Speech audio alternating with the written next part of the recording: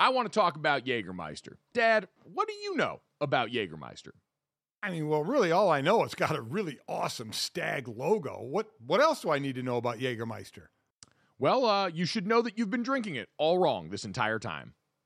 Damn, that's cold. There's a right and wrong way to drink it? Yes, there is, Dad. You should be drinking it ice cold at 0 degrees Fahrenheit, to be exact. Well, you know what? That explains a lot. I just been pulling it straight off the shelf. Oh, Dad, I'm so glad I got to you in time. No, that is entirely wrong. The only way to serve Jägermeister is ice cold. So wherever you're at, if you're hanging out with friends or you're at the bar or you're helping your dear sweet father try and get right, call the shots. Cheers with ice cold shots of Jägermeister. Damn, that's cold. And remember to check out Jägermeister at www.draftkingsxjagermeister.com. Remember, drink responsibly. Jägermeister liqueur, 35% alcohol by volume, imported by Mast Jägermeister US, White Plains, New York. Lots of things go better together. Hockey, food, golf, peanut butter and jelly, Gojo and Golic, Taylor Swift and Travis Kelce. What? But if you really want to take things to the next level, drink some Labatt Blue Lights with your friends and live life to the power of we. Always enjoy responsibly. Beer, Labatt USA, Buffalo, New York. Another day is here, and you're ready for it. What to wear? Check. Breakfast, lunch, and dinner? Check. Planning for what's next and how to save for it? That's where Bank of America can help. For your financial to-dos, Bank of America has experts ready to help get you closer to your goals. Get started at one of our local financial centers or 24/7 in our mobile banking app. Find a location near you at bankofamerica.com/talktous. What would you like the power to do? Mobile banking requires downloading the app and is only available for select devices. Message and data rates may apply. Bank of America NA, member FDIC. Think you know the Brooks Ghost? Think again. Introducing the all-new, better-than-ever Ghost 16. Now with nitrogen-infused cushioning for lightweight, supreme softness that feels good every step, every street, every single day. So go ahead, take your daily joyride in the all-new nitrogen-infused Ghost 16. It'll turn your everyday miles into everyday endorphins. Let's run there. Head to brooksrunning.com to learn more. Good morning.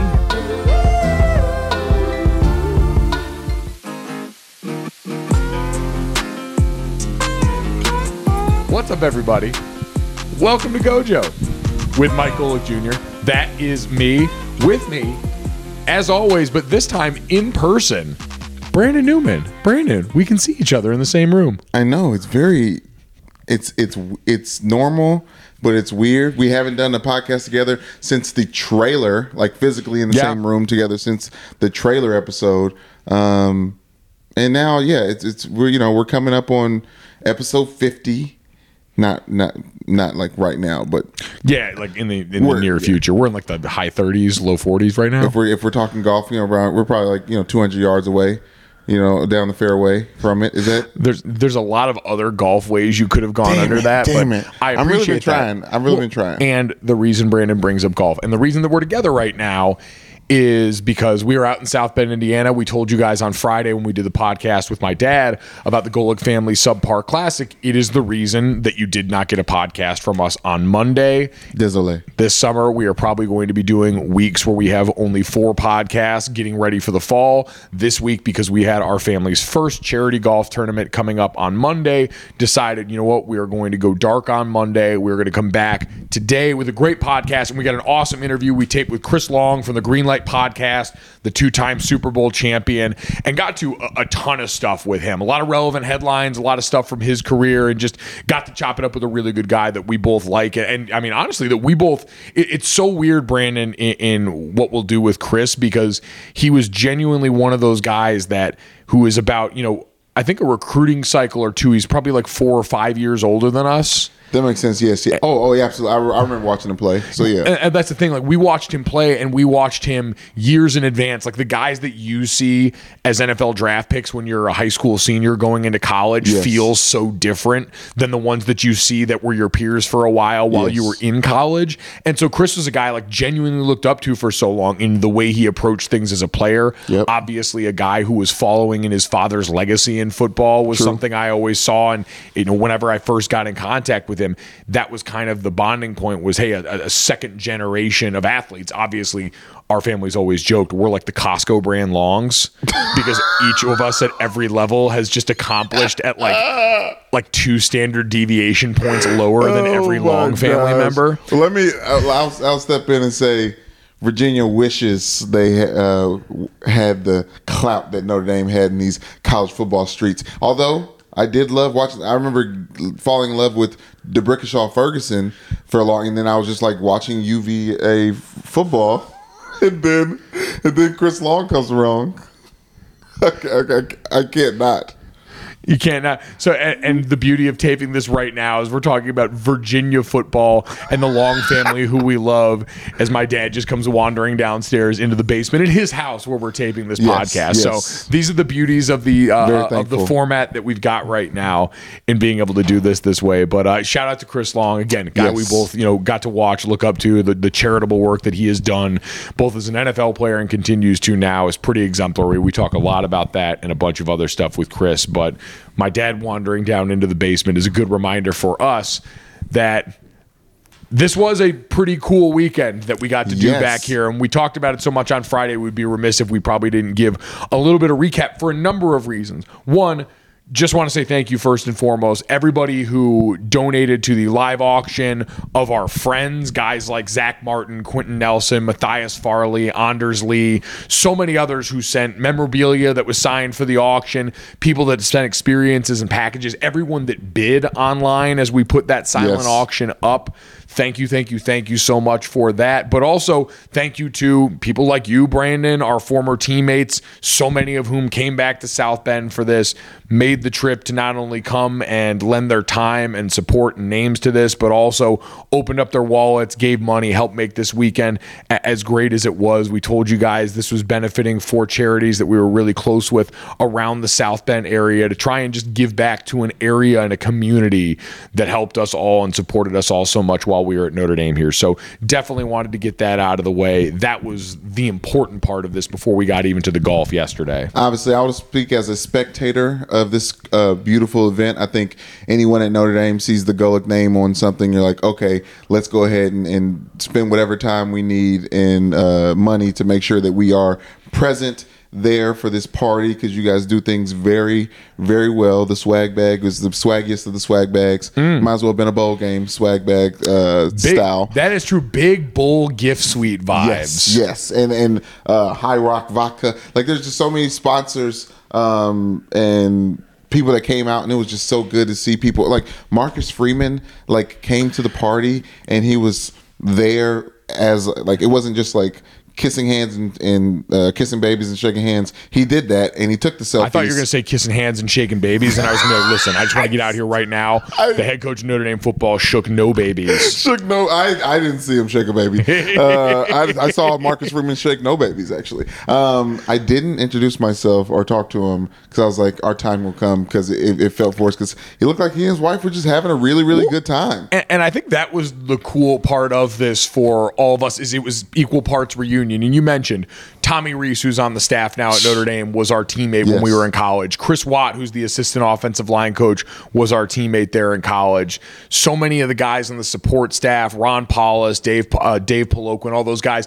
we got to see them and just be around them and visit them. And Marcus Freeman, James Laurinaitis, they were kind enough to come out there, but also everyone seemed to genuinely enjoy themselves in that setting. And so we were super pumped with that. Mara Gallagher and Six Man Events, who put this on. Man, if you ever have an event that you are looking to do, and I know this is all sounding like a shameless plug, but it really is just gratitude. These are great people who did a lot of awesome things. So I met Smetty for the first time. Yeah, Jessica Smetana was out here. We had the DraftKings Nation fully represented between Gojo, Golic, and Smetty as the podcast. I mean, it was beautiful. It was just a great time, and I got a chance to golf. I had it. Now I know I was. And so I want to ask you about this, Brandon. Okay. And so again, if anyone is curious about helping out South Bend Center for the Homeless, the South Bend Animal Rescue Center, the Food Bank of Northern Indiana, and the Logan Center here in South Bend, all of those were the charities. If you're looking for more information on those, GolicSubparClassic.com. We did also play golf on Monday, Brandon. And you mentioned this was interesting because we came into this, and I'm not a great golfer. I steal my dad's line all the time that at this point I'm going to shoot in the mid to high 90s drunk or sober. It doesn't matter how much of the poison I've ingested. My dad's gotten a lot better at golf. He's very good at it at this point. You have never really played golf before. You got one round in before this tournament. Was that the first round you have ever played of 18 holes in your life? No. I played one full round of 18 holes. And then I played right before I came out here. I did 13 holes. And I'm trying to think of the name of the golf course, Sun Valley Golf Course in Louisville, Kentucky. It was perfect because even though I was in my golf mindset, as I was teeing off, there was some of 2 Chainz's greatest hits blaring in the background, so I got a chance to focus on teeing off while listening to Watch That Little Bitch. You getting mad? We getting rich. So coming out here today was my third time doing a full court, second time doing full 18, and I got better at 9. 2 of my shots are one from the tee, and then one was the little pitch. We were playing scramble rules for the tournament. Yes, scramble rules for the tournament, which means best shot is taken. Whoever has the best shot, that's where you're chipping in from, or that's where you're shooting from. I had a very good team. The band was very good. Ray, the singer guitarist. Oh yeah, I say Preston Pohl and Ray Bedreau, our band, who were awesome for the concert. That was who you played with. Yes, and Ryan Harris. Ryan Harris, former Notre Dame great. He joined us, and it was so great. Who's the guy from Hootie and the Blowfish that was there? Mark Bryan was there. Mark Bryan from Hootie and the Blowfish was there, and there was a great moment where Ryan Harris told him, he's like, "You saved my life when I hit the NFL because I was watching you in the Hootie and the Blowfish in an interview on MTV, and you guys said that once you start making money, you need to save $30 of every $100 you make, and just put it away and save it." And he said, I did that going into the league, and I'm it helped me with my financial literacy at a very young age, and I never forgot it. And they got to talking about it, and it was a really cool moment. And then I used that moment to talk to Ryan Harris and tell him, "You're the reason why I was able to play college football. I saw you on True Life. Wow. When I was 11 years old, watching you trying to cut weight, and you were..." That's right. Ryan Harris was on the MTV True Life show. Yes. Talking about getting ready to be a Division I college football player. And he got a scholarship offer from Notre Dame. It was at the very end, when he turns to black, it's he ended up committing to Notre Dame and went to Notre Dame. And I told him, watching that as a youth, I was like, oh, that's how hard you have to work to get a D1 scholarship. And I just started working that hard by myself. So it was a cool moment. It was right after he said that, I got a chance to tell Ryan that. And it was just a really, really cool opportunity, cool moment. They gave me some really good pointers. And it's a skilled man's game. The amount of muscle fatigue it takes to be balanced and controlled and for a perfect swing. And my buddy who taught me how to golf, shout out to Cody Langford, he's a 5 handicap. So he's he's balling. Yeah, he's really good. Golfs every day. So I went out there with him. He taught me a couple things. And in the middle of the day, he texted me after I lost all my balls. And y'all had these wonderful signature balls with your logos on them, beautiful. After I lost all those balls, he texted me, swing easy, 50% of your strength. And after that, I just started whacking them. I was well, because that was your line coming into this. Was you thought, all right, I'll go out, I'll play one round beforehand, and then natural athleticism will take over. And to channel that inner athlete, Brandon came over to our house after the tournament and is sitting around here and is like, hey, do you guys mind if I go? This is, I promise you all of this, there's not a bit of exaggeration. We're sitting around with my mom and sister, and Brandon walks in and he goes, hey, do you guys mind if I get changed in here? And we're thinking, oh yeah, Brandon will go find a bathroom or something and change. And we're like, well, why do you need to get changed now anyway? And he's like, well, I got to take my girdle off. And I'm like, all right, I thought maybe, because I go work golfing and I'll wear Nike compressions or something like that, just in case I have to walk a fair amount or anything. Just keep it all in there. It's a mildly athletic endeavor, and so I make sure that chafing is not an enemy that gets to thwart my good time. Of course.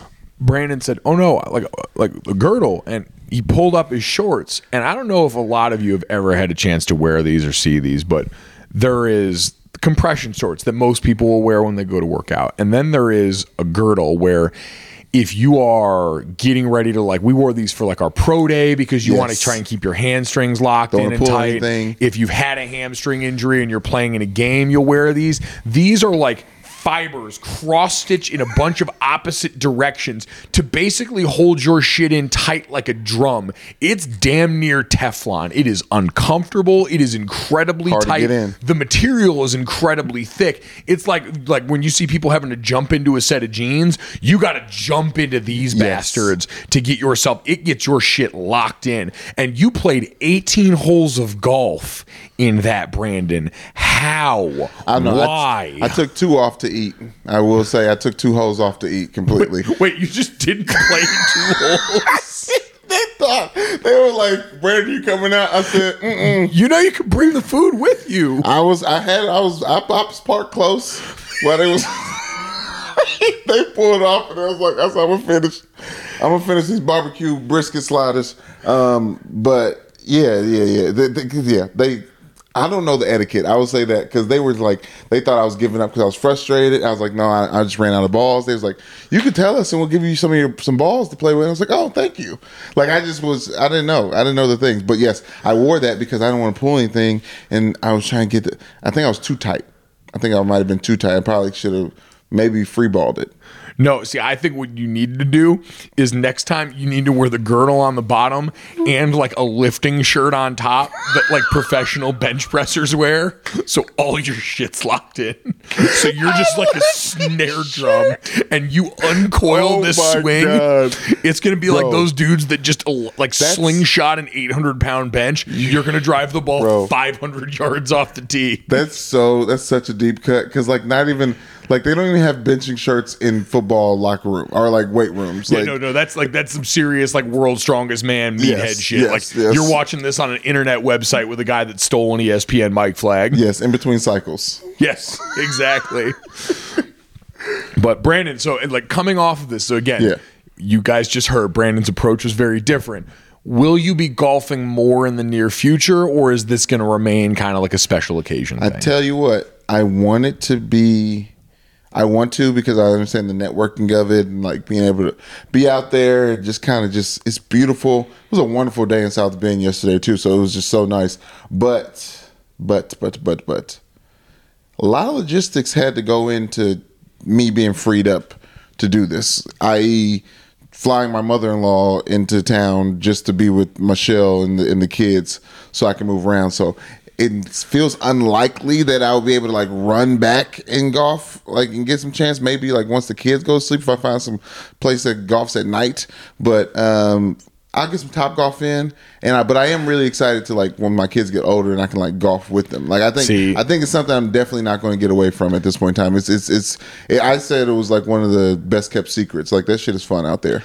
That's the biggest thing I'd say. And I know golf has some of the criticisms of being a little more elitist sport, expensive entry point for a lot of people. And so not everyone can do it. But like you said, if you have the opportunity, the biggest mistake I ever made as a kid, my dad bought me a set of clubs, got me a golf membership. I didn't take advantage of it. And man, if you learn how to swing the sticks when you're a little kid, it is a world difference once you get to be our age with our beat up ass shoulders. Man, bro, Preston, the other guitarist, the lead singer, I won't put his business out on the street, but he threw up multiple times today, and it looked like I was working with a drunk or a hungover, really good golfer. Like he was like he was skilled. I mean, to be clear, we were all very hungover, and only countered that by beginning to drink very early at a 9 a.m. shotgun start. So, Brandon, had a great time. We appreciated you coming out here. Thank you for having me. Thank you again to all of our friends that managed to come out for this tournament here. We hope it's the first of many. We hope we get to expand and involve more people that we enjoy. We got a lot of nice notes from people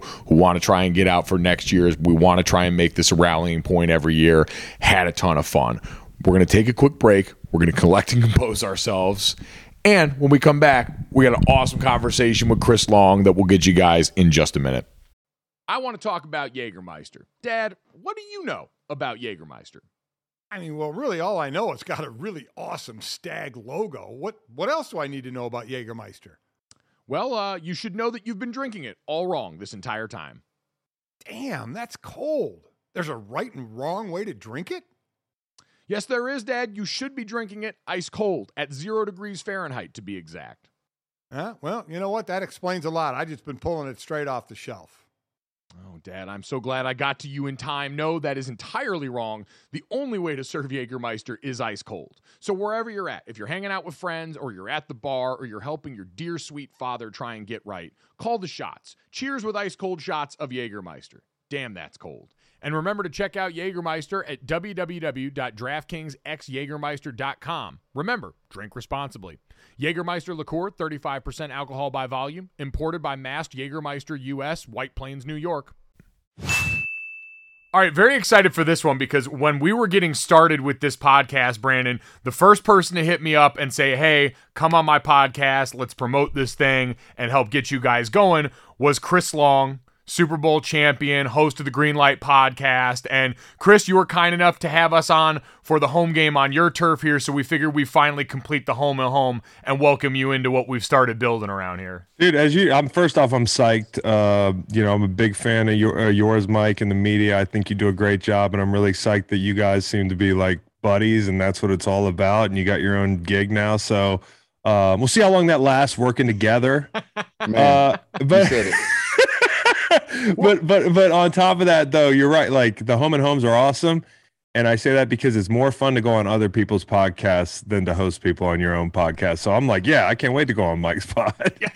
Just come loose and let it spin. But yeah, dude, you got to do the planning. So.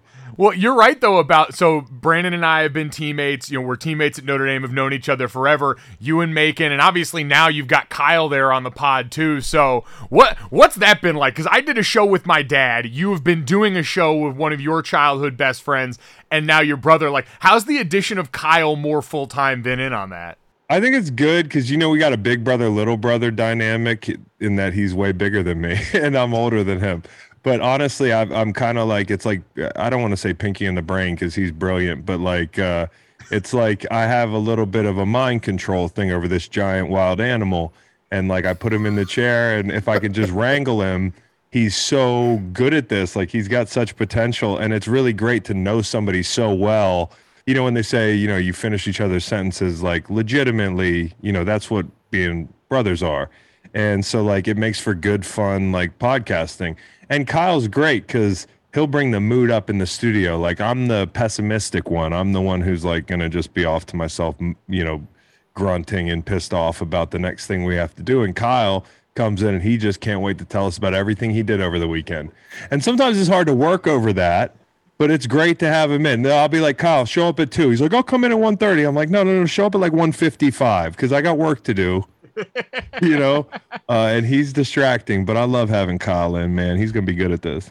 How has it been transitioning to podcasting and that grind in itself, especially because former athletes, it's just things like, oh, if you have a big enough platform, enough following, you just jump in front of a mic and make shit happen. No, you're live from the Greenlight Studio, famous place because of podcasting. Like, how has it been transitioning and also ushering your friends and your brother into what it means to be a podcaster? I think that's the hardest part is like, number one, like, yeah, I'm a name and everything and I'm entertaining or whatever, but I need to surround myself with the right people. It's teamwork, and that's what it's about. That's what you guys are doing. And the interesting thing about me and this podcast is we've kind of like put this thing together with a bunch of elements that weren't like people that weren't podcasting before. Like, we're all just kind of experimenting. I was the first day, and it's grown into this bigger thing, whether it's Macon, who's a real estate agent by day, and that, we have trouble maybe syncing the schedules up sometimes,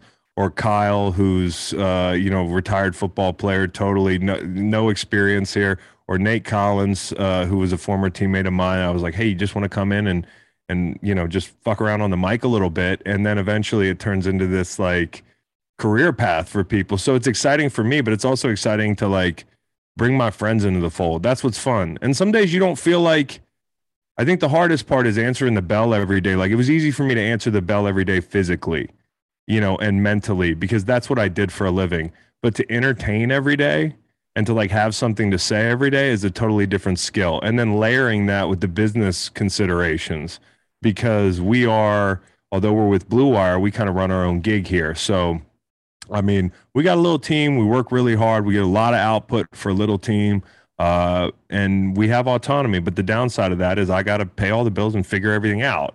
And I think that's the hard part for athletes, to me. Turning the mic on, depending on how much you go, that can be difficult, but it's the like business leadership.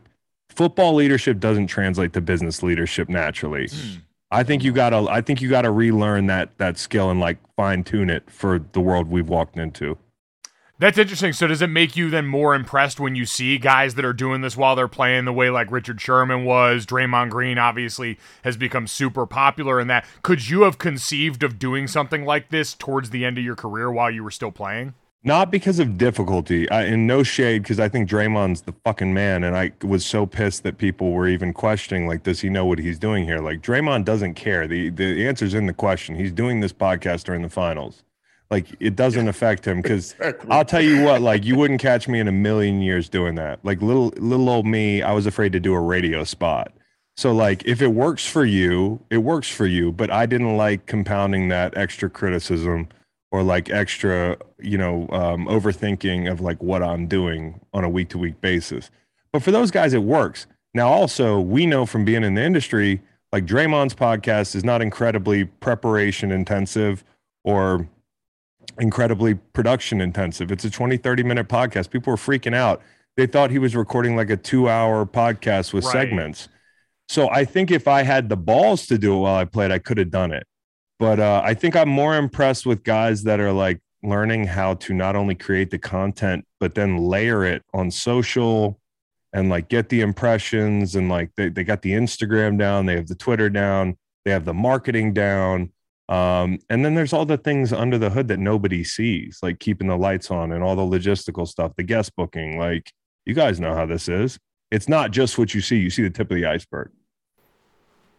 And you mentioned like not wanting to, because I was always the same way, especially now for me as a player, even in college, I was, above average at best. I was a guy that was trying to get myself onto the field. Like, you talking about not feeling comfortable going out and adding fuel to the fire like that or doing stuff while you were playing. Was that how you always felt? Because, I mean, you were, the number 2 overall pick in the draft. Like, you came to it in a position, and we've talked about this, how different the pressures are for guys that come into whatever their league is in the situation that you did versus someone that's trying to hang on the back of a roster. Like, was that something you were never really comfortable with? Well, I was never, no, because it was also the time, like when we came to the league. And first off, Mike, you were a really good college football player and good enough to get a cup of coffee or whatever you want to call it. Like, that's fucking good. So don't be underselling yourself here. Not when I'm a guest on this podcast. All right. Not on my watch. Secondly, not on my watch. But secondly, I think it's just, we're all byproducts of like our environment and then the time in which we play. Like, number one, the time in which we play. So in 2008, when I was drafted, nobody had their own podcast. Like, what was a podcast? So it was more like, do you want to go down and have this local radio show after every game? And I think where some of this autonomy in the media was born out of was these bad setups. Like, where if a player wants to be heard, he's got to go down to a local bar and get hammered about the loss that they just, they suffered yesterday to the Panthers, 41-14 or whatever. You don't want to talk that day. Everybody wants to talk after things are going well, but you make those calculations. Environment for me, I played for the Rams. So after how many games do you think I was going to feel like, being like, hey, let's just run this back? Which Chris Johnson run of 60 plus yards do you want to talk about today? So I think it's timing, it's environment, and it's also personality. Like, I don't like feeling like I'm the center of attention, contrary to popular belief.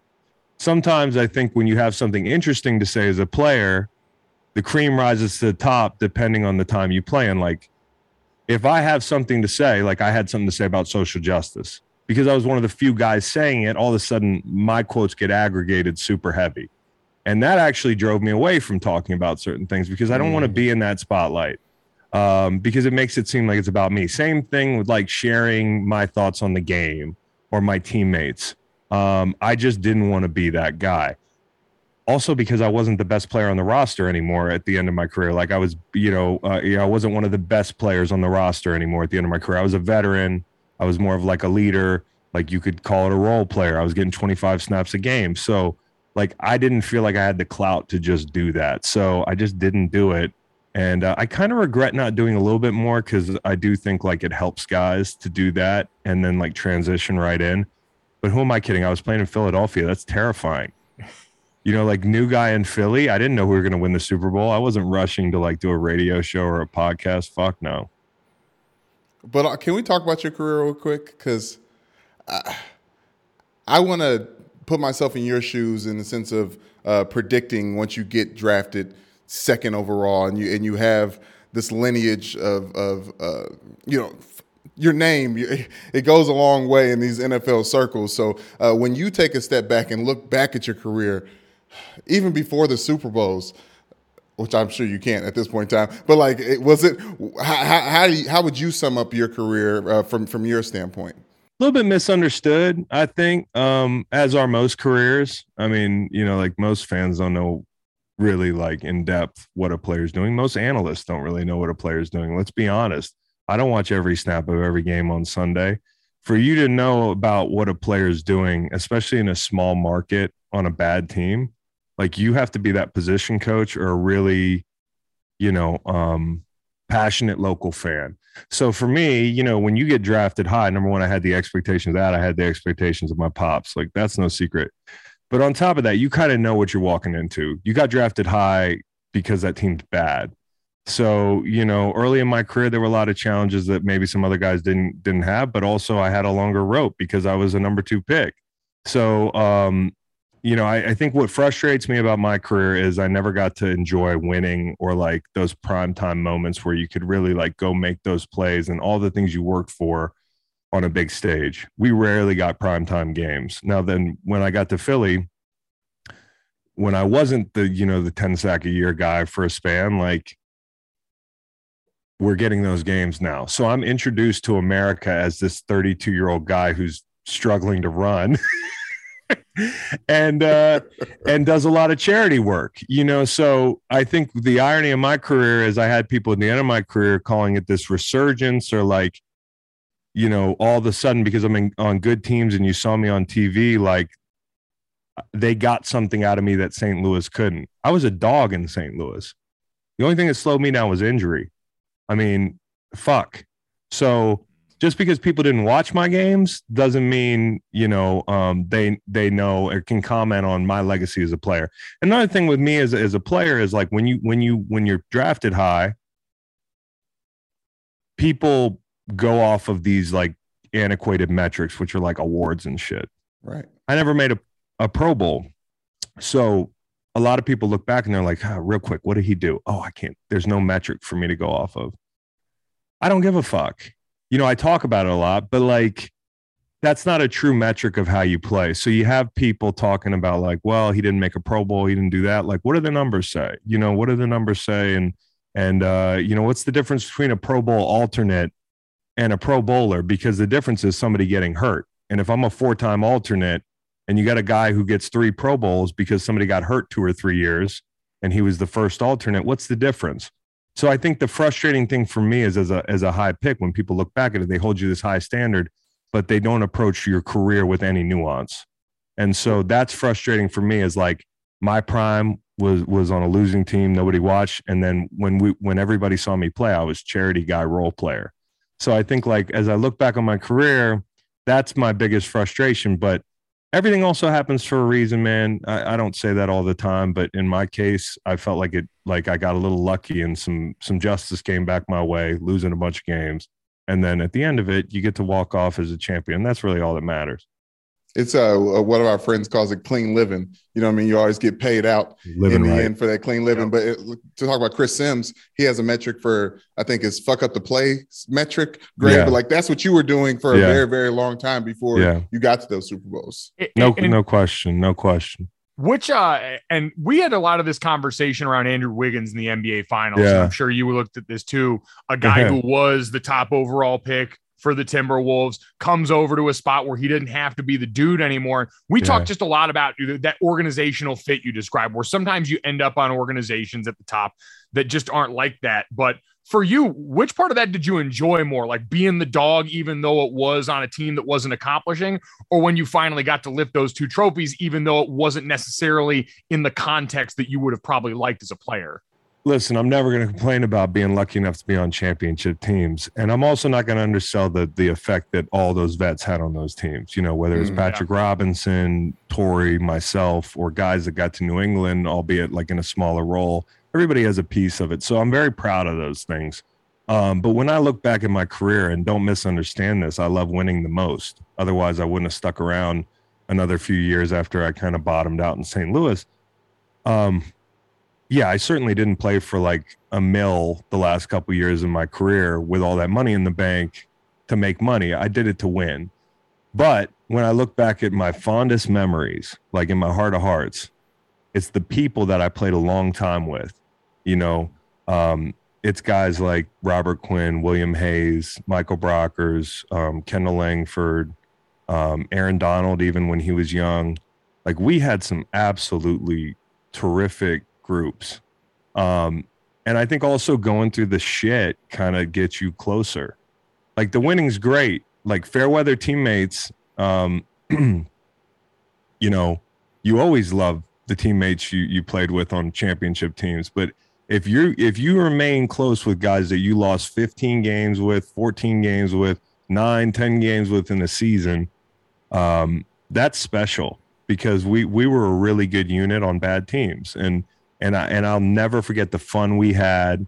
I mean, the pranks, the brotherhood, the kind of off the wall shit. We hung out off the field. We did everything together. And that's also a thing when all the guys are 25, 26 years old in the NFL, you can do that. But then when you get older and everybody's got families, it changes. So we were just in this sweet spot, man.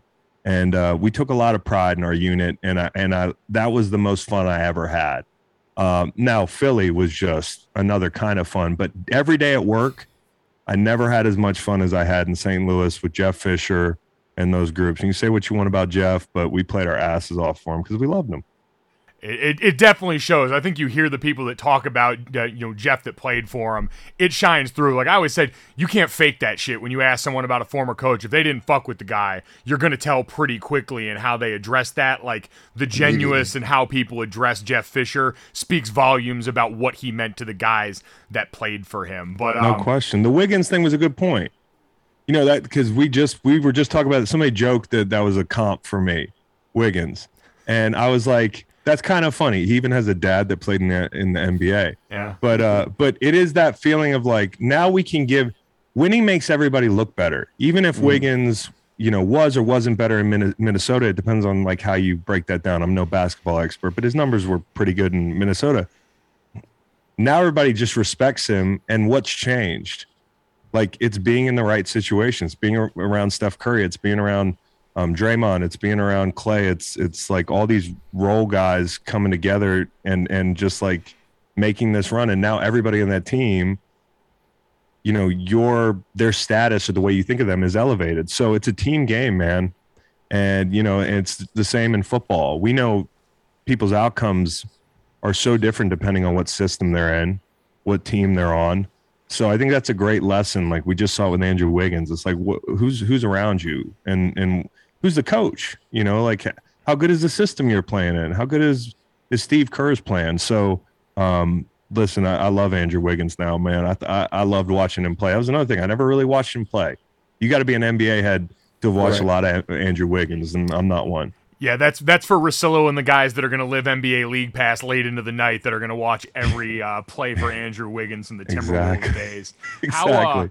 As someone that was once the, I'd say, face of a Super Bowl celebration, when I think of the Eagles Super Bowl celebration, I think of you in that fur coat. I think of what we saw out there.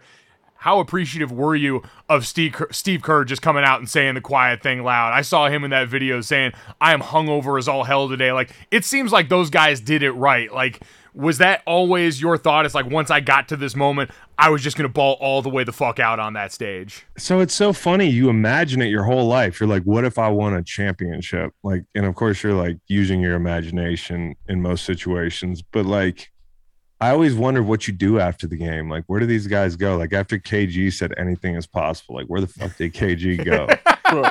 Like, what happens now? Do they just, like, bring you to a room? Or, like, do your families all come with you? Or do you get a night out with the guys? Like, but I think you just cross that bridge when you come to it. I think it's a beautiful, awesome experience because there's never going to be another time in your life where you're a part of a group of people that celebrated like that. Like, that's the one thing. Listen, the success of winning a Super Bowl is gratifying, it's fulfilling, but the intense like dopamine that comes in over a 3-day period from like riding that float in front of a million people or whatever. We got up at the Rocky Steps. I was so fucked up. And I usually, if I'm that drunk, I'm not nervous. And when I looked out over the damn city, I was like, man, there's got to be 500,000 people. It turned out there's a million people out there. And you're just never going to get that again. Where else are you going to get a chance to just celebrate for 6 hours straight with people screaming something you did? And it's okay to soak that in because, I mean, like, that's just what it's about. And this is the one time it's okay to pat yourself on the back and spend time with your teammates and get to know their families better than maybe you knew them all year, because now you're going to a bunch of stuff. And the team plane back is there's like a family plane. Everybody's hungover. Okay. The players are still drunk. Some of them didn't go to bed. And that's why when I saw that Steve Kerr clip, I was like, man, that's exactly what it's about. Like, it's a 3-day period, 2 weeks for some guys probably, where you're never completely sober. and I'm glad Steve said that out loud, because you do a lot of interviews and you're like, damn, I am doing like national interviews drunk now. Like, this is a thing, and it's okay when you're a champion. Is there any nerves to being up on one of those floats when you've got the crowds tossing you beers to make sure that you not, because like Klay Thompson eats shit and truck stick that lady, like, how nervous are guys when the beers are getting tossed up there that you're not the guy that drops the beer or chugs it like shit? Buddy, yeah, it's just like they're coming left and right. You know, your wife could get hit in the head with a silver bullet. You know, Coors Lights are just raining from like the and they're full and they're cold, and that just makes it hurt more. And so like you have this responsibility not only to catch the thing to look athletic, but also to protect the people on the float. So it's a big deal. And then people will throw fireball shots up and stuff like that. Oh. And you know, when in Rome, but not usually fireball shots. The NBA playoffs are heating up, and so is the action at DraftKings Sportsbook, an official sports betting partner of the NBA. With same-game parlays, live betting, odds boosts, and so much more, don't miss out as the NBA postseason winds down. And if you're new to DraftKings, you got to check this out. New customers can bet $5 to get $150 in bonus bets instantly. Download the DraftKings Sportsbook app now and use code GOJO. That's code GOJO for new customers to get $150 in bonus bets when you bet just $5. Only on DraftKings. The crown is yours. Gambling problem? Call 1-800-GAMBLER. Or in West Virginia, visit www.1800gambler.net. In New York, call 877-8-HOPE-NY or text HOPE-NY. That's 467-369. In Connecticut, help is available for problem gambling. Call 888-789-7777 or visit ccpg.org. Please play responsibly. On behalf of Boot Hill Casino and Resort in Kansas, 21 plus, age varies by jurisdiction, void in Ontario, bonus bets expire 168 hours after issuance. See dkng.co/bball for eligibility and deposit restrictions, terms, and responsible gaming resources. You experienced that 3-day period 1 year after the next. Yeah, and, dude. I want to hear about that, because winning the first overtime Super Bowl with the Patriots, and then to come back with that Nick Foles year, which was just completely crazy, with LeGarrette Blount, who, if you're paying attention to the whole football thing, that punch that he threw in Oregon and Boise State, it was crazy to see what his career ended up being. And me being a defensive lineman, I love a big running back. Like, what was that experience like? Hell yeah. LG was the man. First off, I didn't mention him earlier, but his going to Philly, like we didn't go together, but like there was definitely like a lot of coordination. It was like, hey, I think I'm going down here. Like Joe Douglas and these guys seem pretty awesome. Like they're doing something. All right, and then 2 weeks later, so it just felt good to come in with somebody that like me and LG didn't know each other. What I knew of LG was playing against him in Tampa. I knew about the punch. Like I didn't know him, so I didn't know what to think about. Like the guy brings his boombox into the shower. Like he's got like a boombox that he plays at like 100 decibels in the shower. So like the first day I'm like, I don't know, like, you know, you kind of assess, are you going to be tight with people on the team? I'm like, maybe shower boombox guy. not going to be my guy. But by the end of the season, I just felt like in New England, and then like at the end of our 2-year run in Philly, we became like brothers, man. Just by happenstance, it's just crazy to go on that journey with somebody. So I love LG. And then the two situations are just totally different. In New England, it's like a factory. So, and I don't mean that negatively, because they're very Patriots fans are like, what do you mean? I just mean that they're used to this. They know what they're doing. Like they know the parade route. Like in Philly, they had to come up with the parade route, like they ran this play last year. Like they have reps. So, and I think that's the best way to sum up the entire thing. New England is awesome. You're a part of something historic. You're part of a small part of one of Tom's rings. You're a small part of Bill Belichick's legacy. It's like fucking so cool. You're going to be able to tell your kids about this. I knew that guy, whatever. But then Philly is like, you made somebody's lifetime. There's Eagles fans that were waiting 40, 50 years for this, like grown men. That played. A guy ate poop because of what you guys did. Like a guy ate actual horse shit because of y'all. Yes, dude. And listen, and you just mentioned Big Mike. And by the way, for the people listening, Mike's brother Bob used to be a fixture in my dad's household growing up. So that was my first entry point into the Golics, was Bob Golick, who's a legend. And Mike in that group, man, there's so many great players that played in Philly. And we thought a lot about those players, like when you win a Super Bowl somewhere like Philly that has such a football tradition, there's so many great players, you don't feel unworthy, but it's kind of fucked up that like, you feel unworthy of being the guy that gets to be a part of that when there's guys like Clyde Simmons and Reggie White and Jerome, God rest his soul, and Mike and that D-line and Seth and all those guys and the guys in the 90s, Brian Dawkins. Why us? It's like we just caught lightning in a bottle, and that group broke up quickly. There's a new group there now. And all these groups that, and this was the old NFL, and you kept groups together longer and stuff. And for all their efforts, they didn't get a chance to do this. So it was not lost on me, at least. And I think a lot of the guys, the history and some of the guys that really deserve to also be champions in that city, hopefully we all shared it. You know what I mean? Because Philly's such a, like a family environment. All the alums come back and the whole thing. B-Doc's in the lunchroom every morning. I'm like, dude, I'm just eating breakfast with Brian Dawkins every day. Amazing. And they were all genuinely happy for us, which is cool, because I would look at us and be like, damn, that should have been me, because it should have been a lot of them. So I love the Eagles greats from like the 90s and even before that. Now it's some incredible stories around those teams and some incredible groups.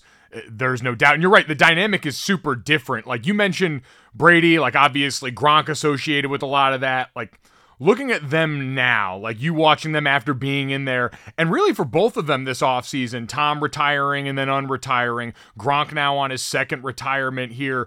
Like when you look at those guys and knowing how the end of your career was, like how tough is that to fully walk away from when like everyone already thinks, man, if they call Gronk in December, he can just come back, latch onto the side if they're going to make a postseason run. Like how tough is it for guys, especially high level competitors like that, like you, to feel like you're ready for a clean break from this? Like was it clean for you on the back end? It was clean, but it's never, even if it appears clean on the surface, there's so much turmoil in your head, man. And being able to walk away on your own terms is everybody's goal, right? Like they always say there's a couple ways you can leave football, and it's like, the team's choice, injury, or in rare circumstances you can walk away. And at the end of your career, as you kind of like plot that and consider, how you're probably going to feel in retirement, you assume that you probably feel better if it's on your terms. So like I always want to go out on my terms. And at the end of your career, it's hard to you're sitting in one offseason, you're like, okay, this could be a good exit point. But if you stick around another year, is it too long? And are you going to go out one of the other two ways? So like, you're kind of like figuring out how you want to get out clean. And I think for me, it was clean in that the Eagles made it known what they wanted to do. They wanted me back, but they wanted me to be kind of like a super role player. Like, I think they wanted me to be like, and this is no shade at all, because I would love to be as respected as Udonis Haslam, but they wanted me to be like a guy taking 8 snaps a game, and like making sure the guys that are taking your job are acting correctly and shit. Like, I'm not a babysitter, that sort of thing. So for me, it was the nudge that I needed. And then there were other options, but they were teams that I'd have to move my family and do all this stuff. And I was like, man, do I really want to start over? I've been on 2 teams in 3 years. It's been a great ride. I hit my kind of like late career goal, which was 70 sacks. Like, I just wanted a nice round or even number there. And I just said, you know what? There's something cool about saying, fuck this shit, I'm out. Like, not to say I didn't love football, but I didn't love the Monday through Saturday anymore. I didn't love, that thing that I told you I loved in St. Louis. And it had nothing to do with the people, nothing like that. I think just getting old and saying, I've done this a million times. My patience for little bullshit is just not what it was. And let me get out before I get bitter about football. I could feel that coming. And so I just said, I'm out, man. And it was funny, the way I retired was, and by the way, I think Gronk's coming back. He's skipping camp.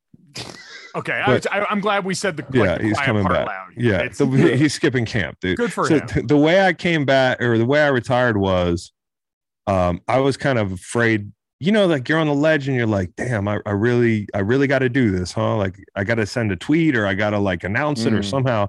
So I had a party with like 15 of my friends on my farm, and I told them what it was about. So once they got there was no backing out. It was kind of like they were my support group, because if I'm having a retirement party and then I was 60-40 retire, and I just hit the tweet and that was it. It was over. But there were a couple instances where I almost came back. And so you do, even if you think you're out, like, it's hard to move on. It just is. It's in your DNA. You guys have been out of football a little bit. It's probably in, you get that feeling sometimes. We just had our 10-year reunion, and every time alternate football league comes up, I'm like, It's like NFL wasn't it?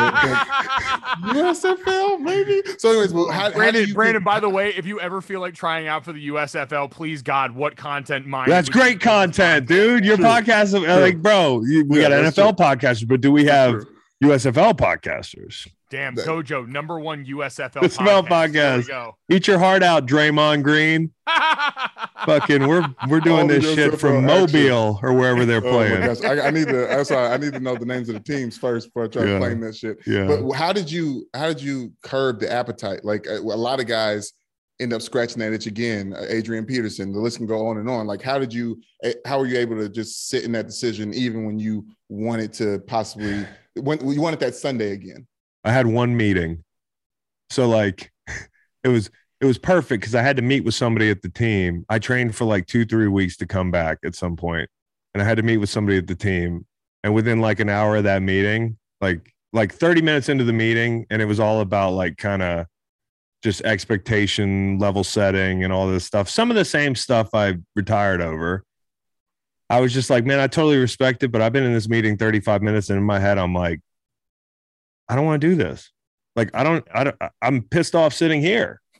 Like, you know what I mean? So, I flirted with it, and it worked out for both parties, man, not reuniting. Cause it's hard when you come back, then you become the center of attention, and if you're not ready, and when you walk away from football after a certain period of time, when you watch the game again, you realize how violent it is, how hard we were working, how like insanely regimented we were, how like we're madmen. And while I was playing it for the sake of humility, I was like, it's a sport. I work my ass off. I'm paid well. I don't want to make anything more of it than it is. Like, there's people working 9 to 5s and shit.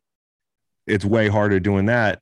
And I'm not saying which one's harder. I'm just saying when I walked away, the more time's gone on, the more I've realized how insane what we just did was the last, for me, 4 years in college, 11 in the pros. Like, try to go do a workout like that now. Try to be committed to something now the way you were to that. I mean, it's just, and the further you get away, it's like your DNA changes. It's like something in your brain it just changes, man. And you're not capable of it anymore. Even if you're physically capable of it, even if you can go play for a day, it's the everyday answering the bell. You just get burnt out. It is so true. I distinctly remember, I don't remember who they were playing, but the first Notre Dame game I was back on the sideline for after. I learned two things that weekend. The first was when I saw some kid get smoked out of bounds like 10 feet from me on the Oh sideline. my God, dude. I looked over at one of my buddy and I go, what the fuck were we thinking?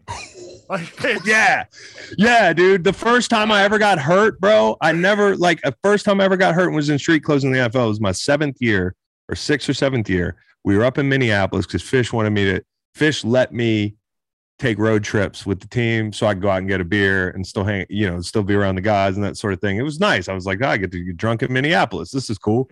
But then the next day I'm on the field and I'm in my street clothes and I watched LaMarcus Joyner, and you guys might even remember this because it was kind of borderline, on the sideline just decapitate Teddy Bridgewater. Mm-hmm. And I'm standing right next to him. You can find this hit now because it was ugly.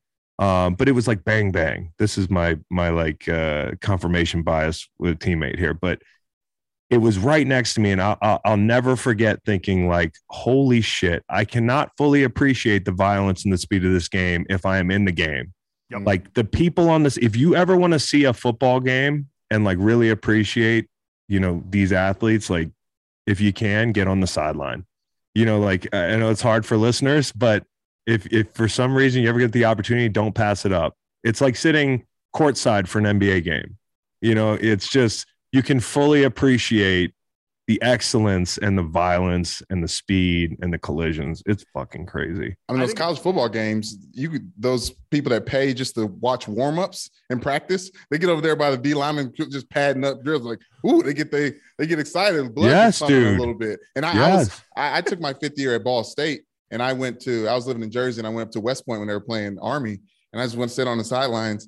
And I remember after the game, I was like, oh, these guys feel like were just in a car accident. Yeah, like these defensive linemen they need attention. They need medical attention. Medical attention at this. Yeah, dude. Why do we bother? Yeah, no. And we do because we were exceptional. We were different, bro. Like, you have to be different to be a football player. I never would have said that while I played because I was trying to be humble about it. But like, you have to be wired differently to go do this at any high level, like whether that's collegiately or in the pros, takes tremendous commitment. By the way, Ball State, isn't that my guy Freddie Gibbs alumni? Yes, sir. He's an alumni. Yes, he's a former college football player. I love Freddie, how about that, dude? When I found that out, I was like, that's him, David Letterman. But Freddie Gibbs was on the team. Gibbs was a running back on the team, and I think he got kicked off for doing Freddie Gibbs stuff. You played with Gibbs? No, I didn't play with Gibbs. Okay, dude. No, because you're not as old as us. But no, I think he was a wide receiver, a running back, and he had to go. That's fucking crazy. Ball State, I love that. It's got some alums. Chirp, baby, chirp. Yeah, damn right. But seeing it on the sideline, you're absolutely right. Like, especially if you cover football, it should be a requirement. Like, you need to come down from the press box and see it. It's like being next to the fucking highway. Yeah, dude. The other thing I gained a profound respect for that weekend, it was the first time I had come back and gone out in the tailgate lot because we never got to live that on Saturdays. And it was a night game at Notre Dame. And I remember turning, because I always used to give my friends shit, because when we would play night games, a lot of them would leave at halftime, go take a nap, and then meet us when it was time to go out. And I looked at one of my buddies in the parking lot and I go, never again will I doubt y'all. I am exhausted. Yeah, dude. I have been chugging Bud Lights in the heat out by pole number 2 in the parking lot for 2.5 hours. We still have 3 hours to go, and I'm supposed to watch this game? Hell no. They don't call them weekend warriors for no reason, man. Like, people that are out there and just getting after it at football games that have 9 to 5s, they're tired anyway from the week. They, like, you got little kids and shit. You're not gonna, if you play football, at least you get 9 hours sleep before the big day. If you're a fan tailgating, maybe you were drunk last night. I mean, that's a lot. So I completely respect tailgaters. And then after football, I realized just how, I kind of had the same realization when I went to one of Kyle's games at Soldier Field. I didn't love that so much because the tailgating was like kind of inside in like a parking garage. And then now I know they have other tailgating, but when I went to Kansas City to see Kyle play when he played for the Chiefs at Arrowhead, dude, I was just like, okay, this is what it's about. Like, this atmosphere is just off the chain. And I got to see the Bills Chiefs game. Yeah. I watched that whole thing. And I watched the whole thing on edibles, like a bunch of edibles, like because I just was so stressed out about my brother and like their team, and I'm just sitting there in the overtime, like, God damn, dude, I want to go home and go to sleep. This is more exhausting than playing a game. So I had the same realization you did, as a brother, as a fan, the whole thing. How much better do Patrick Mahomes and Josh Allen look even than normal when you're on edibles? Amazing. You're just like watching the ball just go up and down the field so fast, and you're not even stressed out about it. It's like I'm looking over at my dad and he's like all pensive and shit. And by the way, first off, Howie Long sitting in a Kansas City Suites or Kansas City Chiefs suite is like a total mind fuck. Like this is their fiercest rival, and he's sitting there in a Chiefs polo. And I'm up here, and usually I'd be just sweating profusely, but I was not stressed out, and I was just enjoying the game. So I would recommend. Dude, 10 out of 10. 10 out of 10 would recommend. I want to shout out all the mothers and fathers that are cooking at these tailgates. Like, you have people over and you try to get food together, it's a nightmare. Doing it remotely with plates and even before COVID, post or pre, listen, those people are saints. They're providing the cutlery, food for everyone. You got to think about all the little things, man. I hate planning parties. I do it all the time, but I hate it because there's so much pressure. Imagine doing that on the road at a football game. Yeah, crazy. Hats off. Speaking of planning things, Chris, before we let you get out of here, and we appreciate you giving us so much time, I'd be remiss if I didn't always mention the work you do with Water Boys, the climb in Kilimanjaro, Conquer Kili that you guys are doing every year. That's back on board for this season. Are you making the climb again? I'm going to make the climb again, man. And I'm bummed that we didn't cross over the year you went. And I know I was out there, but like, there's a different like bond on the mountain, man. And I would have loved to get up there with you, and we appreciate you coming out, and hopefully that was an enjoyable trip. But like, I'm going to go in February. This will be like, I think it's going to be the 5th time. And I always tell people, when you climb a mountain like that, it's better to be punched in the face when you're not expecting it. And that's what times 2, 3, 4, and 5 were not. Like, yep. I know exactly what's coming. Like, I know how hard it's going to be. I know, like, when the complaining starts. I know what the worst day is. But it's for a great cause, and it's really a fulfilling experience. When you get to the top, Mike, you can probably speak to this, but, like, you're like, damn, I really am 20,000 feet above sea level right now in East Africa, and there is snow, and I'm looking at a glacier, or I'm looking at a volcano. You know what I mean? It's just, like, where am I right now, and how hard we had to work to get up there. And then also some of the amazing people that come up with us really make the trip. I mean, it's the veterans. I've climbed with, amputees. I summited with a dude that's completely blind. You got Nick Hardwick and Luis Castillo, like arm in arm with this dude, Ivan. And that ridge at the top when you get over Stella Point and you look down and you're like, oh my God, that's like 2,000 feet. You're talking about a guy who can't see, and his special forces buddy had to turn around because he was coughing up a little blood, which is rare for anybody who's thinking about climbing Kili.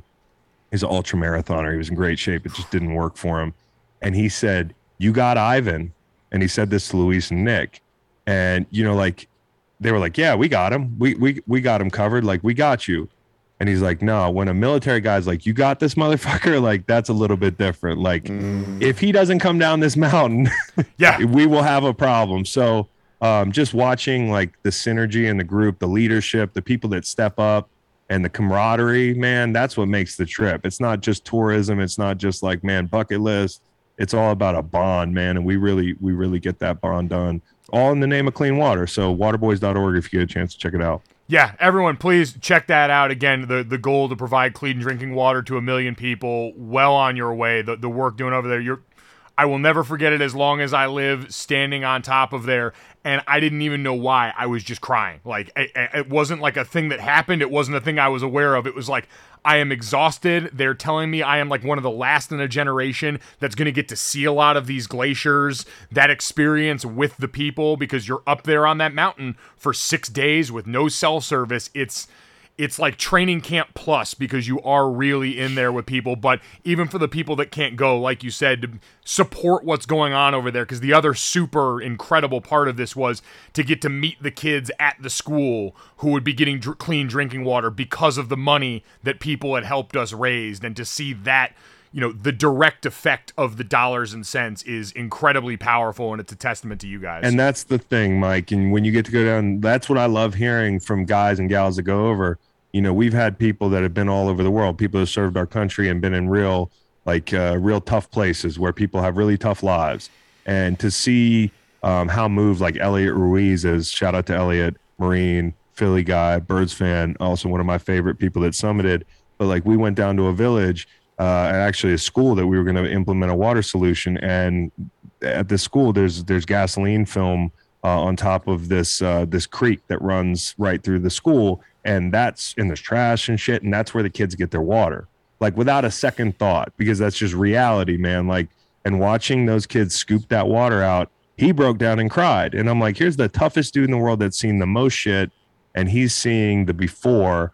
But then the really rewarding part is going to see the after, and water is transformational for communities, man. Like from not just waterborne illness and getting rid of that because kids can die of diarrhea in East Africa. I mean, but also agriculture improves, commerce improves, communities grow. It's also a women's issue as well. Yeah. We've tried to target that as well because all the burden of gathering water in East Africa falls upon the shoulder of women and girls, which is totally unfair. And Mina Kimes has been crushing it for us. Our mutual friend Mina, she does like an etch-a-sketch for people. She does like art, watercolor for people that donate a certain amount of money, and that's been our biggest seller. Like we try to do autographed footballs, we try to do jerseys, but people want the Mina Kimes watercolors, man.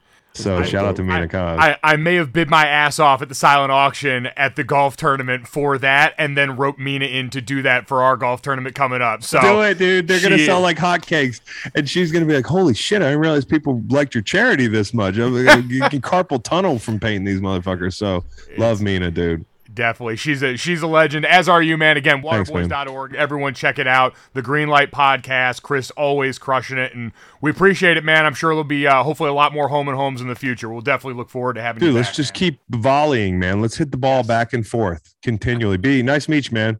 Nice meeting you. Appreciate it. Thanks, dude. Yeah, I'll see y'all. Sound the trumpets. It's horse racing time. So saddle up for the action with DK Horse, an official DraftKings affiliate. Right now, new customers who download the DK Horse app can get a 100% deposit bonus up to $250. Just deposit $25 or more and complete the playthrough requirement. Wager on your favorite horses, then watch the races live right in the app. Download the DK Horse app now. New customers get a 100% deposit bonus up to $250 when they opt in with code GOLIT. Only on the DK Horse app. Gambling problem? Call 1-800-GAMBLER. 18 plus, 21 plus in certain states to open or access an account and resident of a state where DK Horse is available. Eligibility restrictions apply. Void where prohibited. One per new customer. Match calculated on first deposit up to a maximum of $250. Deposit requires 2-time playthrough of settled wager within 168 hours. Bonus released in $25 increments. Deposit and eligibility restrictions apply. See terms at dkhorse.com. Awesome stuff, and thanks to our good friend Chris Long. Make sure you guys check out the Greenlight Podcast. It is that special time here. Thank you again for Chris. We have so much to get to. We were off on Monday, as we said. So, Brandon, you know what time it is yet again. Like this, that, and this, and it's like that, and like this, and like that, and it's like this. The third. So this is now going to apparently be the thing where I know last week, Brandon, we took feedback. We asked all you guys, leave us a 5-star rating on Apple Podcasts. Yes. Leave us a review with that. And one of the things we asked about was Brandon coming up with an open. Was it time for a jingle and open something for this, that, and the third? Brandon experimented with it last week, but he told me he's not sure. We had so many people with great ideas. Do we want to try and service all of those? Do we want to just stick with one? And so I'm not sure until this podcast posts what is actually going to be there. It's exciting to learn along with the rest of you. Man, some people like singing. Some people want to hear my Barry White voice, this, that, and the third. Some people want to just see their ideas implemented. So I'm cool to go that way as well. Because it's a community. It's a community podcast. We're learning and growing as you leave 5-star comments and help us beat the algorithm. So of course, I'll give you what you want. Exactly. To quote the great Jalen Rose and David Jacoby, you got to give the people what they want. Got to give the people, give the people what they want. Well, that being said, that's not going to be this segment, but it is this, that, and the third. And yes. Brandon, let's start off with some NBA news in this, that, and the third for this, because we've got this one twofold. Yeah. First off, Kyrie Irving, who has been the source of so much consternation and news lately around the Brooklyn Nets. We talked to Christian Winfield from the New York Daily News last week about this situation. Well, according to Shams, Brooklyn Nets star Kyrie Irving is opting in to his $37 million player option for the 2022-23 season, according to sources telling The Athletic and Stadium. Irving is bypassing on multiple opt-in and trade scenarios to fulfill his 4-year commitment to the Nets and Kevin Durant.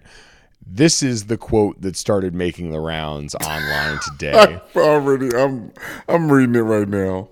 Kyrie Irving, quote, this is again a tweet from Shams, quote, "Normal people keep the world going, but those who dare to be different lead us into tomorrow. I've made my decision to opt in. See you in the fall." And then he does kind of the stay M70, the stay mellow that Carmelo used to do. Yes.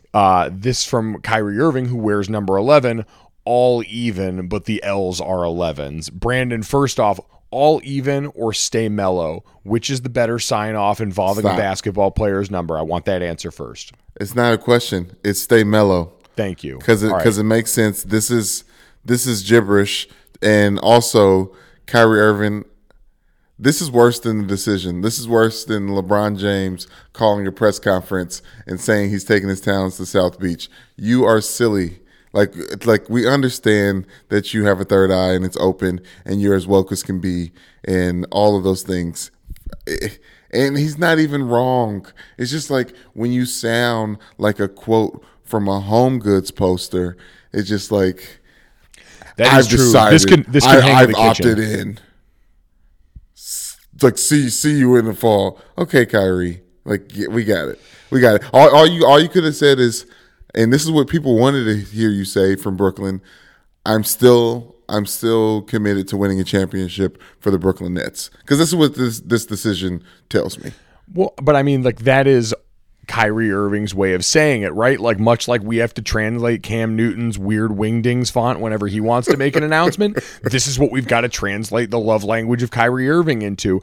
And Brandon, it is funny because while that quote is objectively hilarious, and while I agree with you that stay mellow is the better moniker using a player's number into the thing, all even, I will say, looks a lot more like stay mellow. You had to like flip the 7 and you had to do some mental gymnastics. This one, very easy to just see. It very much lines up with the letters and makes a lot of sense when you read it visually. That being said, it does. It looks right. Yes. It looks right. Where stay mellow looks a little artistically wrong, all even looks, as you would say, all even. But I think stay mellow, because it takes a little bit more creative liberty, does still get the win for me. Yes. That being said, I think it is funny that this would be what Kyrie Irving deems daring to be different. Because on face value, opting into $37 million to most people doesn't look like doing something different. It looks like, hey, your choices were as good as your options, and your options for the sign and trade, as we had seen reported from Woj and others over the course of the last 24 hours, seemed to be the Lakers. And it seemed to be that the Nets weren't really a fan of what the Lakers had to offer them in this spot. And so they looked and said, we're not going to help facilitate this. You can make us as miserable as you want. If you've got this one option, it's not going to work. And the options that you would test if you truly opted out and were going to sign somewhere for a max deal in free agency weren't exactly going to work out for you. So, Brandon, this is kind of what we thought was going to be the case all along, of public pressure from Durant, Kyrie to try and get Brooklyn to bite on this one.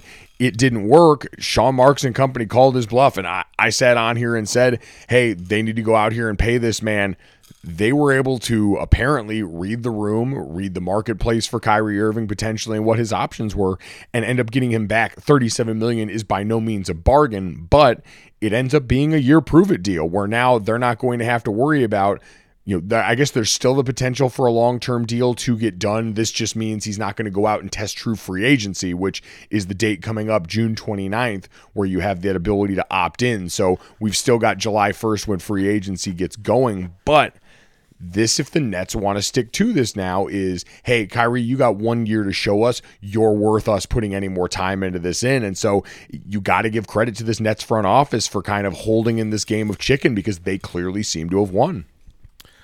They seem to have won. Kyrie has played chicken with this front office before, and they seem to win usually. The one time Kyrie maybe won is when it was a little too late. During the playoffs. During the season when they let him come back and play the half games. You're right. That was absolutely a win for Kyrie, if there was such a thing to be found in this situation.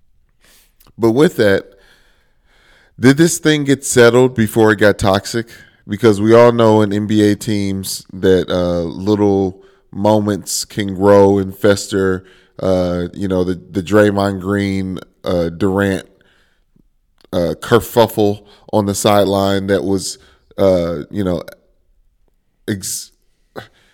it sped up once KD tore his Achilles. So those little things, is this one of those things that is the beginning of the end now, or is it was just a small little spat to get things straight, with Kevin Durant being so nonverbal with the front office right now when he wants, and Kyrie being so Kyrie at all times? No, I don't think this can get messier than it's already been for this franchise. I think they have weathered so much already. And what have we heard from Kevin Durant? Well, when he came out and publicly said, no matter what happens, the friendship will survive. I can't force Kyrie to do anything that he wants. If Kyrie's back, Kevin Durant seems to have demonstrated, I'm going to play with who's there. He really seems like he just wants to go out there and ball with his friends and get, you start to believe the things that Kevin Durant says over and over, despite what we want to project. So I don't think this gets worse for Brooklyn as far as the relationship between KD and Kyrie or the front office, because it's already been difficult to try and navigate for everyone involved in this. And so I don't think it can really get much worse, because you've already had to deal with so much inconsistency and so much of what's felt like a three-ring circus. Yeah, it's weird. It's still very weird dealings over there with the Brooklyn Nets. My thing is, how fast did this thing come together? Was it really this simple? Was it really Kyrie wanting out, telling them exactly where, and then them that fast? Was really no one interested in Kyrie but the Lakers? I feel like I can't. This is just the beginning. This is what we know, right? I just feel like, remember the date. Because it's back in June 24th, we found out that KD had a conversation with whoever the hell. I just think there's more to it. And there's going to continue to be more to it, because Kyrie's third eye is open, and he's going to leave little hints like Sherlock Holmes throughout the playoffs, or throughout the regular season next year. I will be very interested, because I think we go back to year one of this Brooklyn Nets team experiment. And the one thing I remember coming away from there, and an injury undid them in the postseason. That was the year where we talk about them being a shoe size short. That regular season was marred by how uninteresting Brooklyn was. They were quiet. There wasn't a lot of infighting. There wasn't a lot outside of Kyrie's absences. And even then, we didn't hear much about them. That was about all we got. But they didn't really give us much in the way of sound bites. Obviously, year two went completely on tilt the other direction. But I do wonder if you get this out of the way now. The Nets, I think the front office, again, clearly the winners here, because they got Kyrie back and kept this team together for another year on their terms. And they will have more answers this year without the vaccine mandate and all the other things that went into this. I'm just saying this is sort of, to me, like it has the potential to be what Giannis signing long-term in Milwaukee was, which it took away the biggest possible headline and kept it away. Now, with Brooklyn, we'll be able to continue to play the game of does it survive beyond next season and all that. But at the very least now, if you're Brooklyn, you calm the storm heading into this season and at least get to start with, all right, Kyrie is back for this year. We know what this is, a 1-year trial run with Kyrie, KD, and hopefully a healthy Ben Simmons, and then you take it from there. So that seems to be what's at stake for the Brooklyn Nets as Kyrie Irving now, according to Shams, appears ready to opt back in, providing any sort of, provided we dodge any sort of weird last-minute shenanigans heading in to June 29th. But Christian last week told us that this was going to be the reality. Then shit got really hairy for about 24 hours. And then he just was right. Kyrie's back with the Brooklyn Nets. Christian Winfield, man. Make sure you pay attention to what that man is saying on these subjects, especially around the Nets, because he's been pretty nails so far. Brandon, before we get to that and give a little puck love here, did want to tack this on as well to the NBA news. According to Tim McNann and Adrian Wojnarowski at ESPN, after agreeing to a buyout with the Houston Rockets, John Wall plans to sign a free agent deal with the Los Angeles Clippers. Wall was due $47.4 million from the Rockets after exercising a player option for the final year of his contract, agreed to take $6.5 million less. So would be, just over $40 million, just under $41 million, a source told ESPN. That's roughly the amount of the taxpayer mid-level exception, which John Wall could receive once he's able to negotiate a deal with the Clippers. So that looks to be the move here. Brandon, this is one of those that every time I hear news about John Wall now, I'm glad this top-end salary and him being, the top 5 paid players next year will be a little less of that because that was going to bring a bunch of undue attention. I don't know what this really does. John Wall has been so beat up for so long injury-wise. They have marred what was once a super talented guy with a Washington franchise that we felt like fails a lot of their star players. And now you're putting him on a Clippers team that has been another one hampered by injury for their key players over the last couple of seasons. I don't know what to expect there. I don't think it's markedly more. I think ultimately the Clippers' fate is going to be tied to how healthy is Kawhi Leonard and can Paul George continue to stay on the court as well. If you keep those two on the court, John Wall can look good. If one of those guys is injured for significant time, I think all of a sudden this looks more like what happened with Russell Westbrook in Los Angeles once Anthony Davis was down for so long with the Lakers. Yeah, I can see that. But what I really think is going on right now is obviously you see narratives get played out in real time, but all the rest of these NBA stars are looking as well. I think John Wall is inspired by Andrew Wiggins and him winning his championship. I think John Wall is seeing the potential and being more realistic about his abilities, tapping into this, like his Gohan level. Like John Wall was John Wall, right? So I think him being surrounded by other superstars, guys that can raise his ability. It's almost like you play to the level of your competition thing. Well, you practice to the level of your competition. And I think John Wall, obviously he had Bradley Beal for a long time with the Wizards, and he's a good enough player to should be getting John Wall excited. And they did go tit for tat when they were together. But I think that rises all boats over the Clippers. That makes it really scary for Lakers fans and that fight for the top in the West. But I think it still is a good chance that he may think highly of himself and just be a cancer in the locker room, which I'm really pulling for. There we go. A very unbiased take from a Lakers fan across town with that team. John Wall, for anyone that doesn't remember how the last couple of years went, averaged just over 20 points and just under 7 assists in 40 games in the 2020-2021 season. After missing the previous year and a half almost because of heel surgery and a torn Achilles tendon, he was on the Rockets for parts of last season, did practice and sat on the bench during games, trained on his own in Miami. Like that was a strange situation because of Harden and so many other things that John Wall ended up being a part of. So that'll be another thing to keep an eye on, as we thought we were maybe getting Lakers news.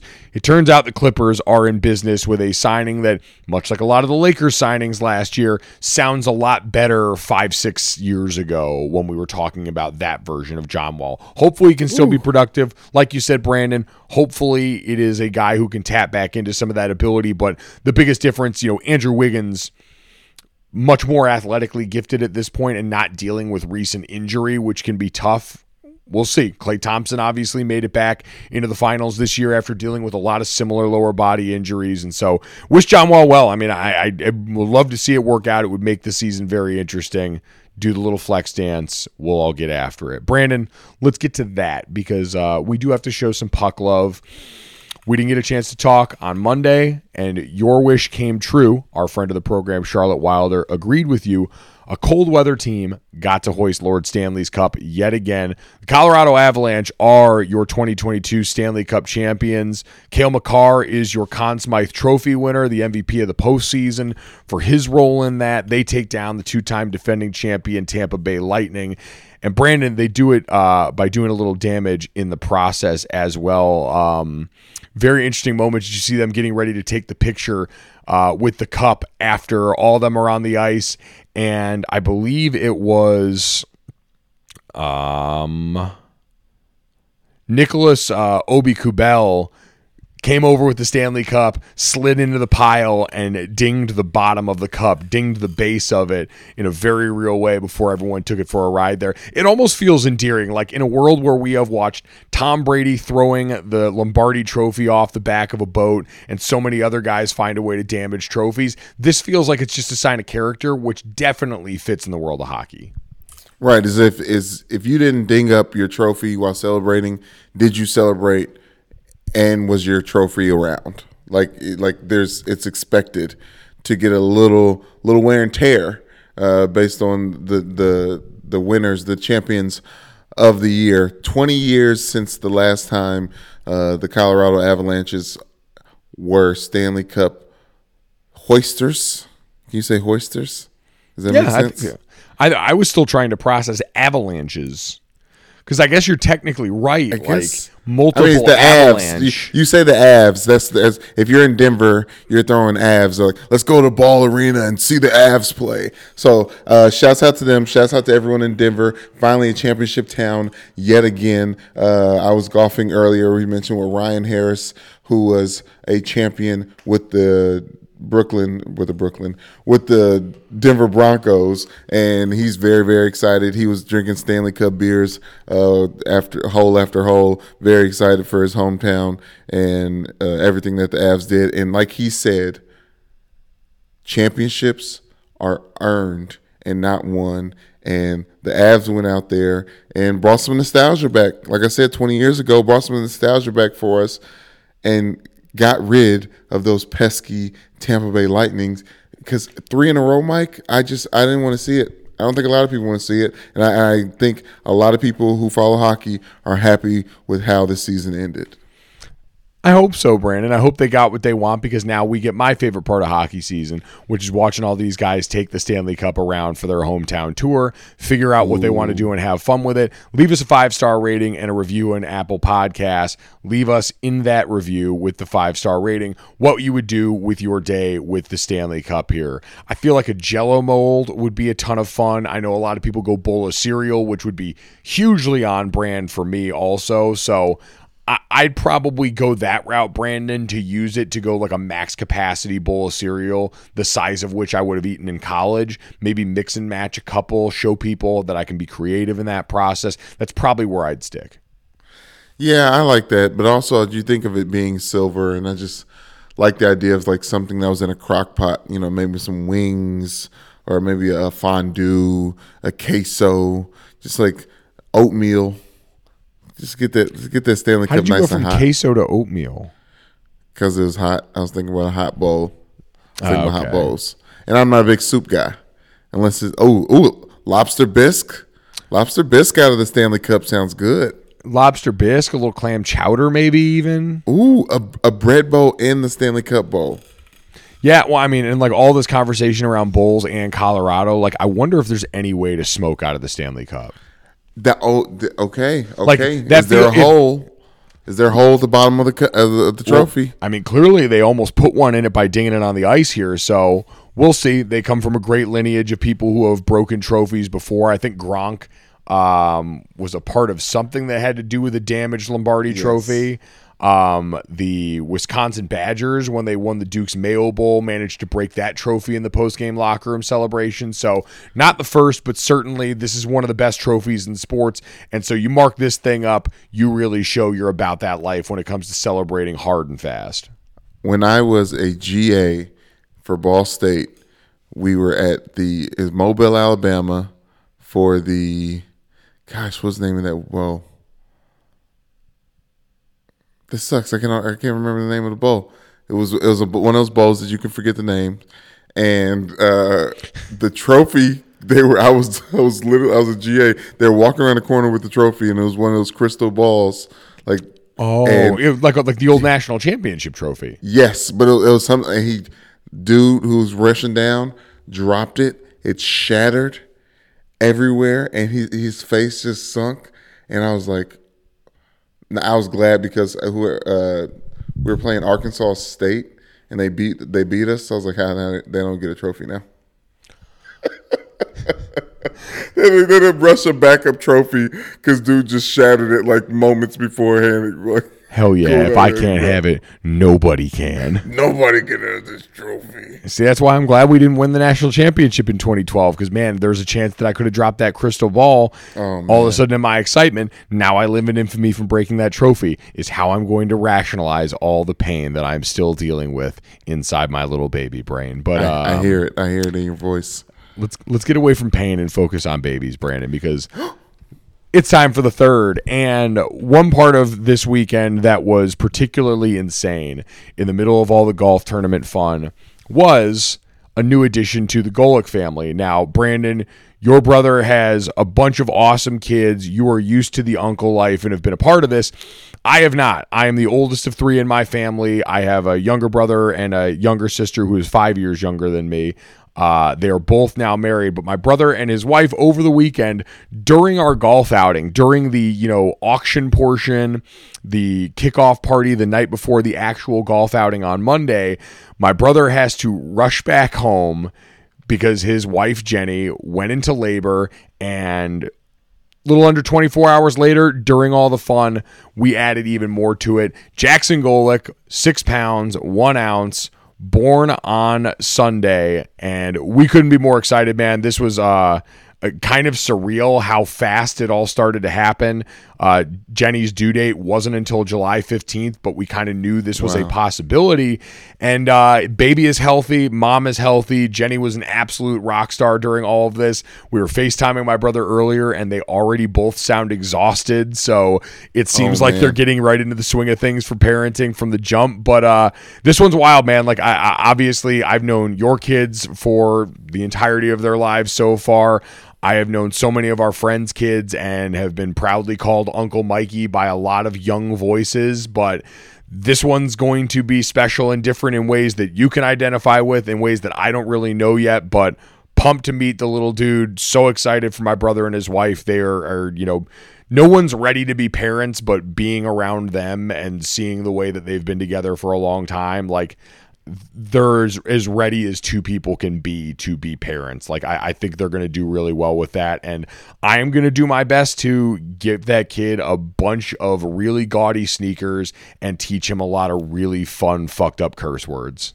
And he's going to love every second of it. Jackson will love every second of it. Congratulations to you. Congratulations to Jake and Jenny.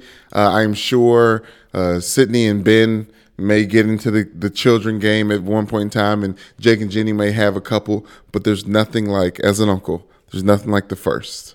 There's a special bond, and it'll always be that way. And I love the name Jackson. I've obsessed with it for a long time.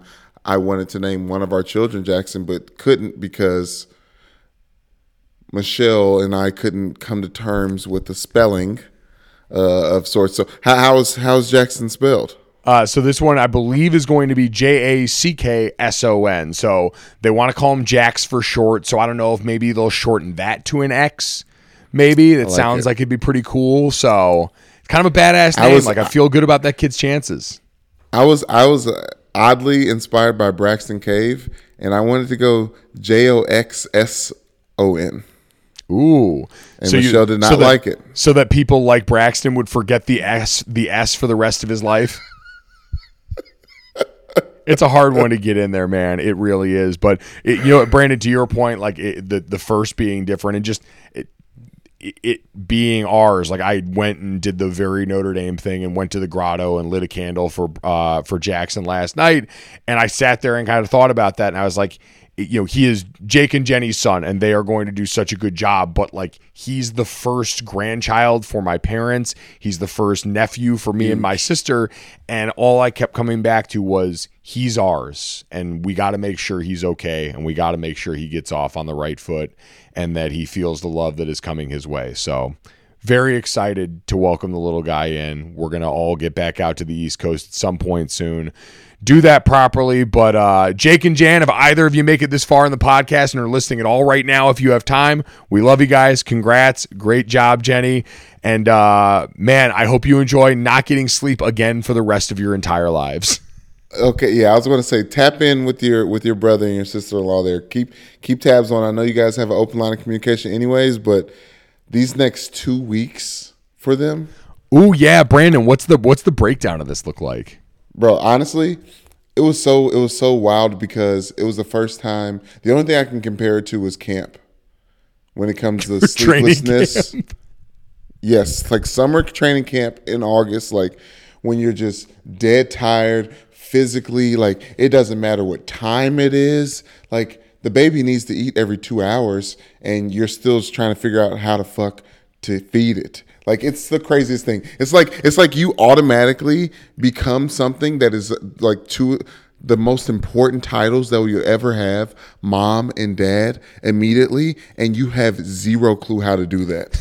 It's so true. We were talking to Jake, and he goes, every time I think I know what I'm supposed to do, a new doctor walks in and gives me another stack of information that I have to immediately download into my brain, and I'm immediately lost again.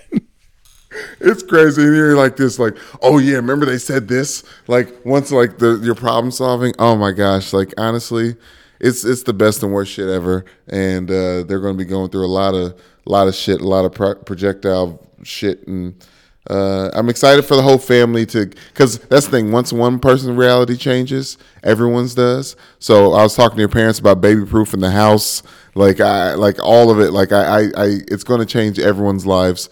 And the most tired of you guys is going to be Jake and Jenny. That is for damn sure. So it's going to take a village. We're going to get a village. Jenny's got a great family who's going to help them out there in Massachusetts. It's going to kick ass, man. We're super, super excited. So on a weekend that was full of so much like love and family and friendship and all that, by far, I mean, the money we raise for charity is all going to be great, but it is going to be impossible to top this story of Jackson joining the world, joining this family on a weekend where we got to be surrounded by so many other people that we also love. So thank you to everyone, speaking of people we love that made it this far into the podcast. We love you guys. Keep doing those 5-star ratings, downloading, subscribing, rating, and reviewing. Maybe even leave a review giving Jake and Jenny some parenting advice for the next couple of weeks here to help get them through it, because we're going to be leaning on Brandon and others who have this kind of experience in the realm of parenting. We can use all of it along the way.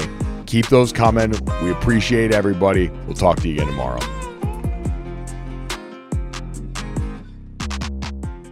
This is the story of the one.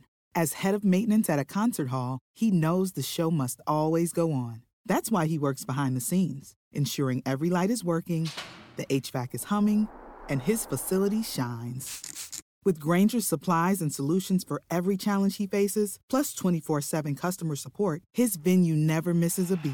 Call quickgrainger.com or just stop by. Grainger, for the ones who get it done.